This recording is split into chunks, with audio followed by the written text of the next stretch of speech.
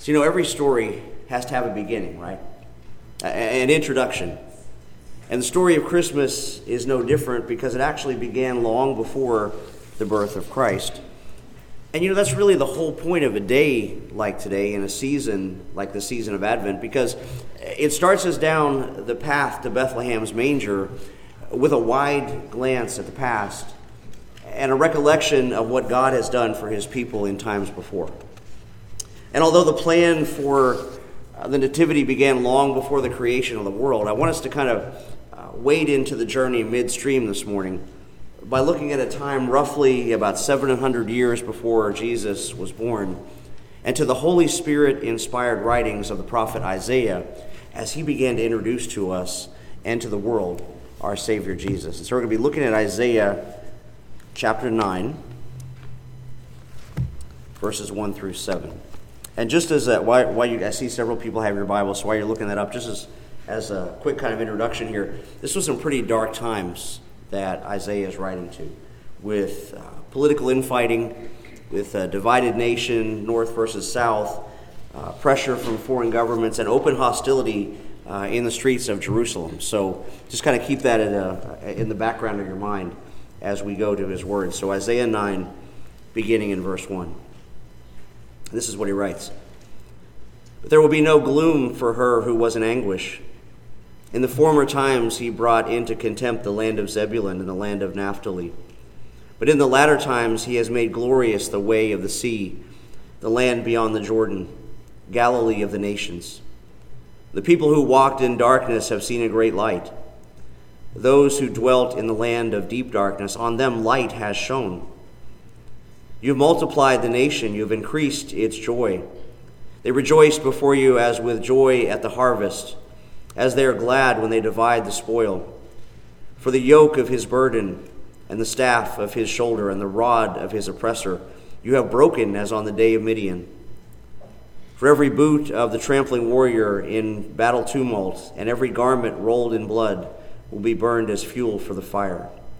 For to us a son is born, a child is given, and the government shall be upon his shoulder, and his name shall be called Wonderful Counselor, Mighty God, Everlasting Father, Prince of Peace. And of the increase of his government and of peace there will be no end on the throne of David, and over his kingdom to establish it and to uphold it with justice and with righteousness from this time forth and forevermore. And the zeal of the Lord of hosts will do this. Brothers and sisters, this is the word of the Lord to us today. Father, we thank you so much for the words of the prophet Isaiah, these prophecies that were spoken into a very dark time in the history of the people of Israel, and yet a time and to an audience that you promised in the midst of that darkness to send the shining light of a child, of a son. We thank you, Lord, that on this side of the cross we know that child, that son was Jesus. And so we ask by your Holy Spirit that you would open our hearts and minds today to see him in this text. And we ask all of these things in his name. Amen. So, Isaiah's words here introduced a promise to his people in the message of this child that was to be born, this son that was to be given. And it gave Israel a reason to hope, and they sure needed one, just as I was telling you. Many in Isaiah's audience were not godly people. In fact, Israel had messed up so badly in their relationship with God, and their leaders were so corrupt that God began allowing them to be bullied and pushed around by foreign nations, ones who would eventually overrun the promised land as a punishment. That sound at all familiar? It should, at least a little bit. Because like we in America today, the vast majority of the people of Isaiah's day were feeling defeated. They were walking in darkness. And no, not an atmospheric darkness. They had plenty of sunshiny days. They had the gleam of material abundance. They had the afterglow of having been a once great nation. And incredibly, they even had an abundance of access to the words of Scripture and to the dazzling worship of the temple and the benefits of a brilliant godly heritage. And yet, they walked around every day, as the old saying goes, with their eyes wide shut. In his day, our Lord Jesus put his finger a little more precisely on the problem in his conversation with Nicodemus over this idea when he said in John chapter 3, verse 19, he said, "This is the judgment. Light has come into the world, and the people love darkness rather than the light, because their works are evil." And so they lived in the shadow of death and darkness because they'd abandoned God. And yet, as I said in the prayer, in an incredible act of grace and compassion and mercy, it was to that same audience who walked in darkness and who continually turned their backs on God, their Maker, that he gave the promise of a great light, a light brighter than the noonday sun, and a glow sweeter than the glow of home fires, and one more holy than the lamps of the temple menorah, because it wouldn't be coming as beams or disembodied rays from a finite source, but would actually be coming in the flesh of a tiny, tender, sometimes terribly inconvenient child of promise, who, although destined to be born in a barn and swaddled and laid in a feed trough, was the true heir of the universe and the hope of the world. Someone to shoulder, as we read, the yoke of the burdens that we bear, and to break the rod of our oppressor. Someone to burn the bloody remnants of our warfare, whether that be with opposing nations or in interpersonal rivalries or family fights or even in our own internal struggles. Because the one who was promised shall be called a Wonderful Counselor, Mighty God, Everlasting Father, Prince of Peace.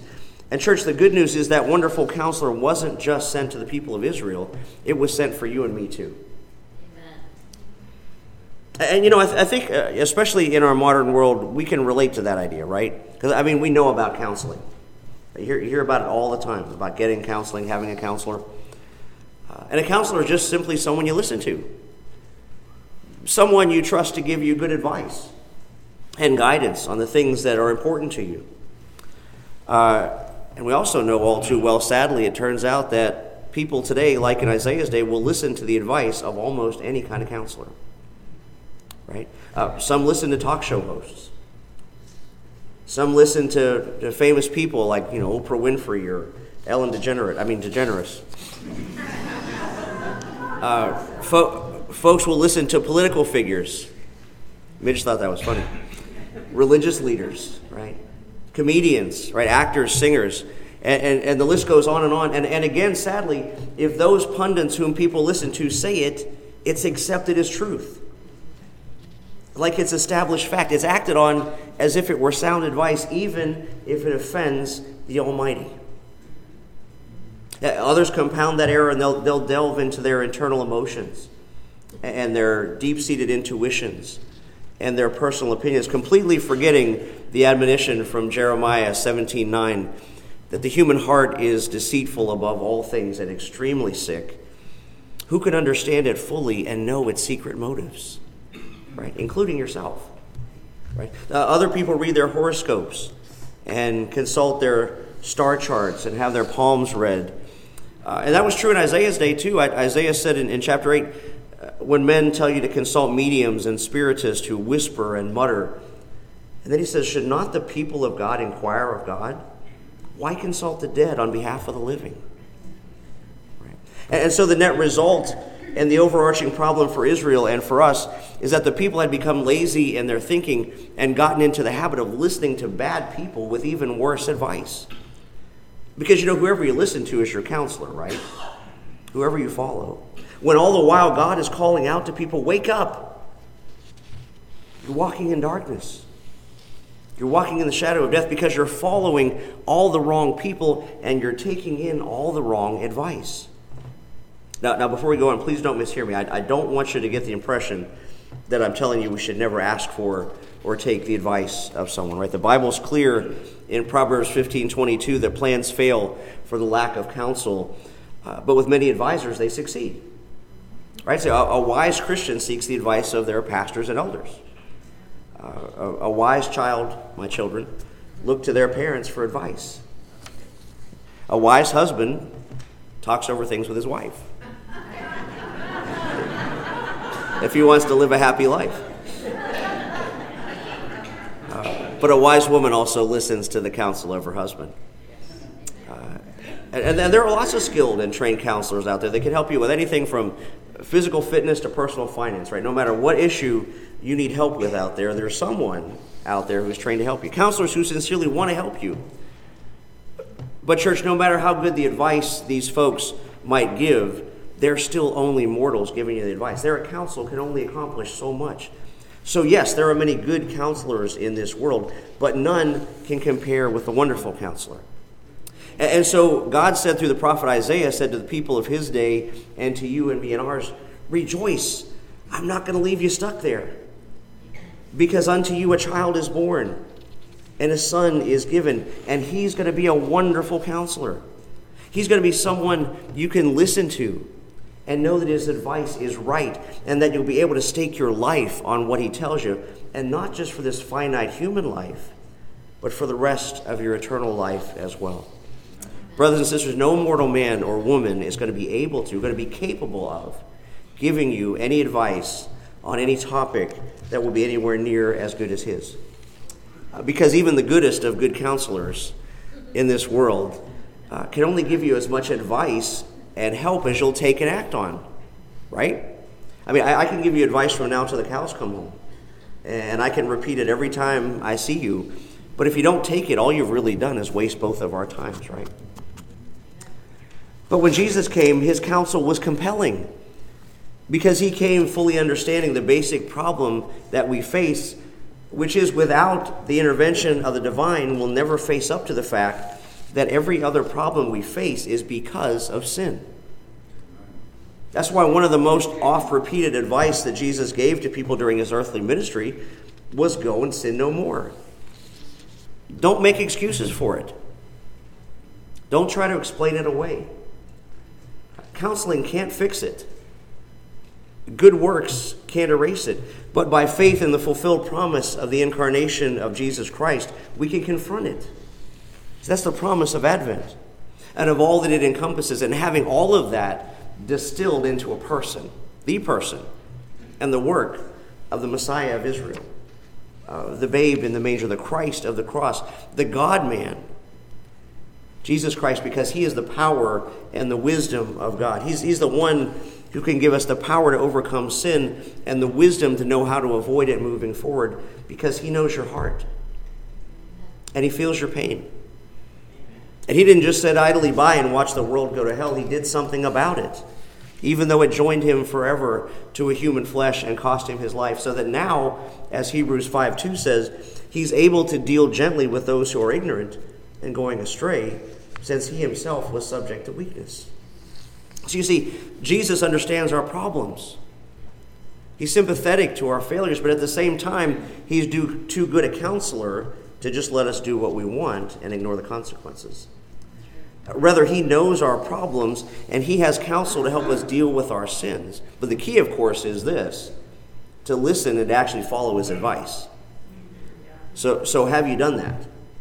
Have you let Jesus be your counselor? Have you asked for his guidance and his advice for your problems? And if you have, good, keep it up. And if you haven't, how come? And how long exactly do you think he'll let you get away with it?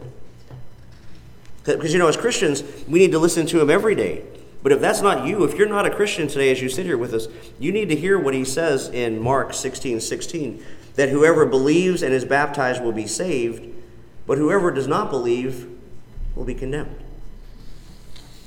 Jesus gives the same counsel in different words in John 3:18 when he said, whoever believes in him is not condemned, but whoever does not believe is condemned already, because he has not believed in the name of the only Son of God. And that's pretty tough advice. That's a hard pill to swallow, but it's the truth. And brothers and sisters, I don't know about you, but I would rather get to heaven by a truth that hurt my feelings than end up in hell because I listened to a flattering lie. Right?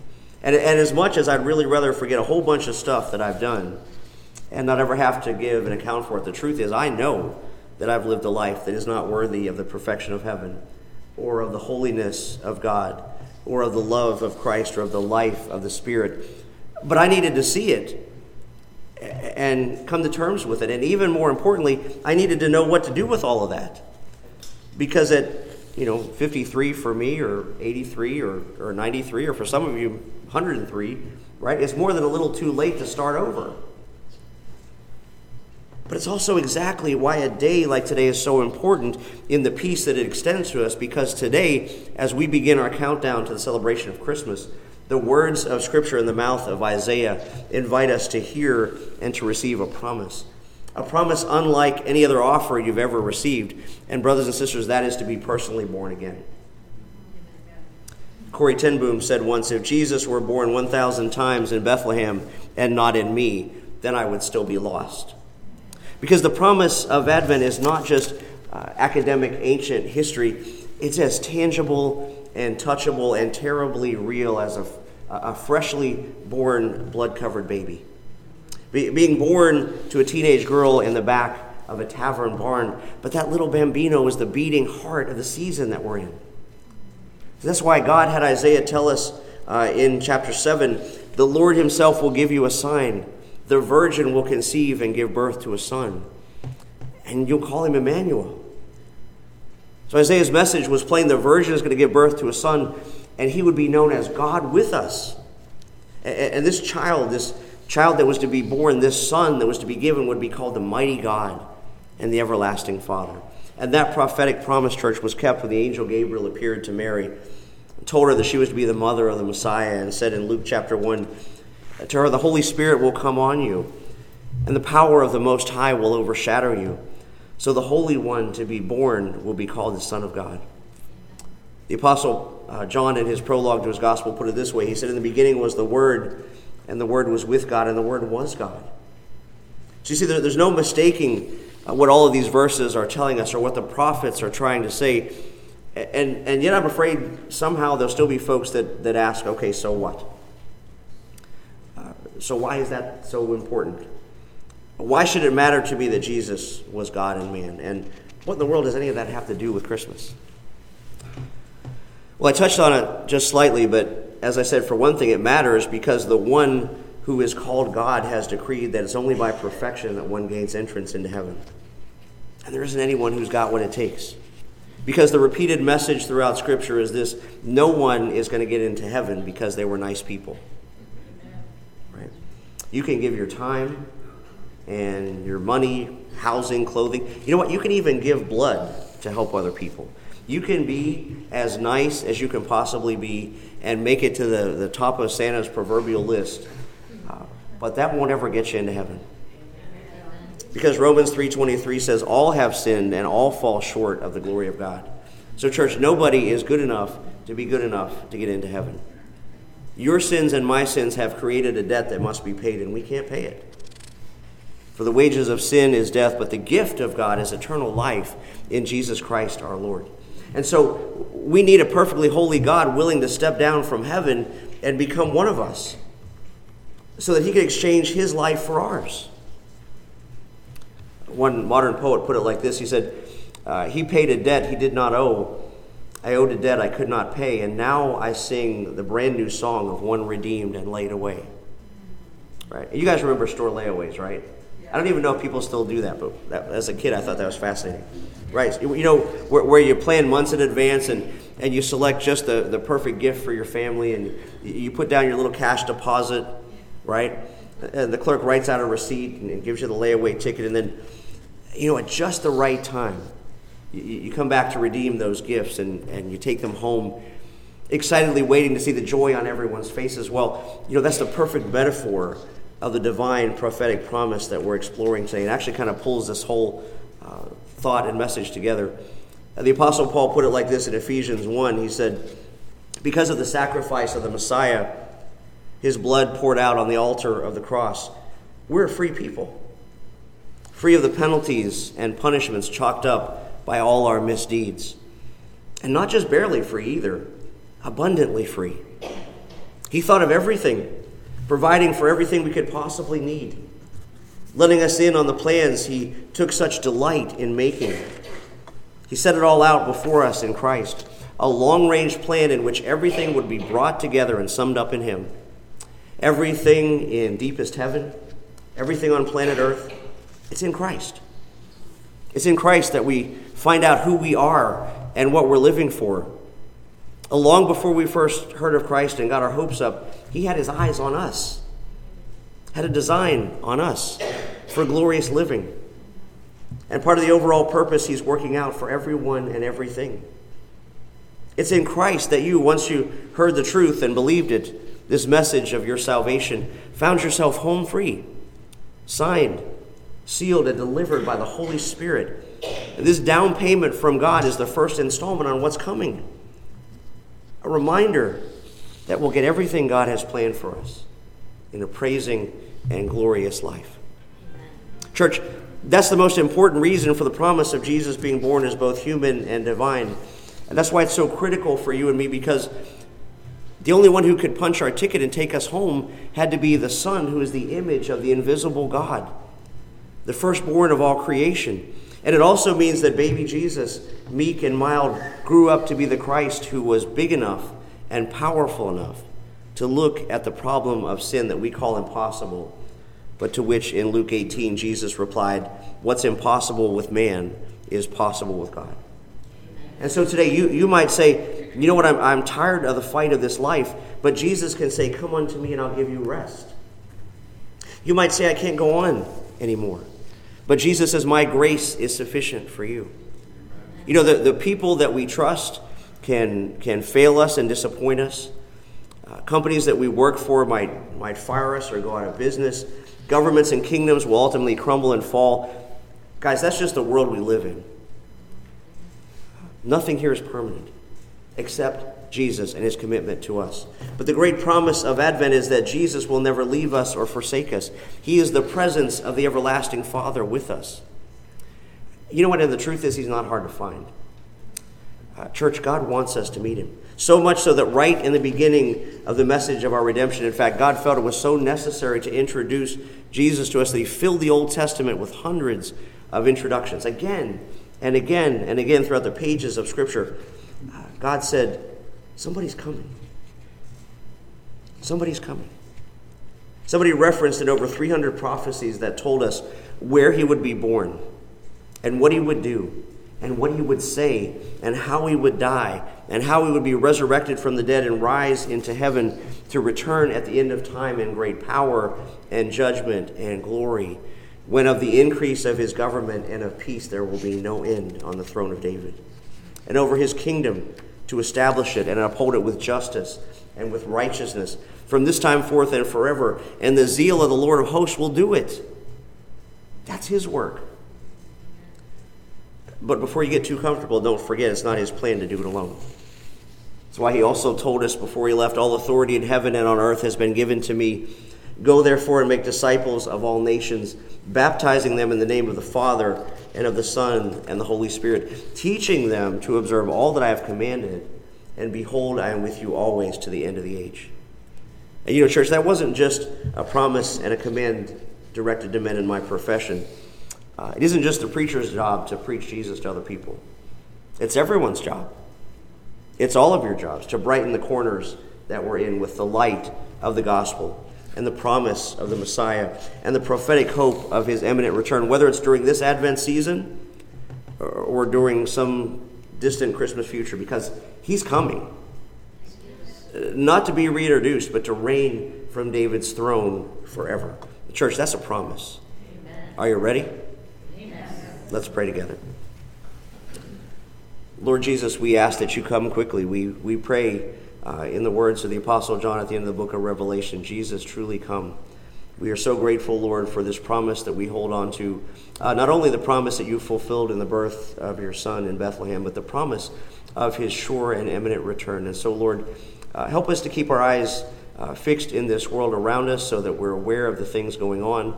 But also, Lord, keep our attention fixed in heaven, because we know that regardless of what this world looks like, regardless of things that come up in our lives, regardless of the difficulties that we face, we know that we have a hope and a future with you. And so we thank you, Lord, for your love and faithfulness. We thank you for this holy Advent season that allows us to focus on those promises. And we ask, Lord, to be with us as we go out into this week and send us out with the joy and the knowledge of Jesus Christ, in whose name we pray. Amen.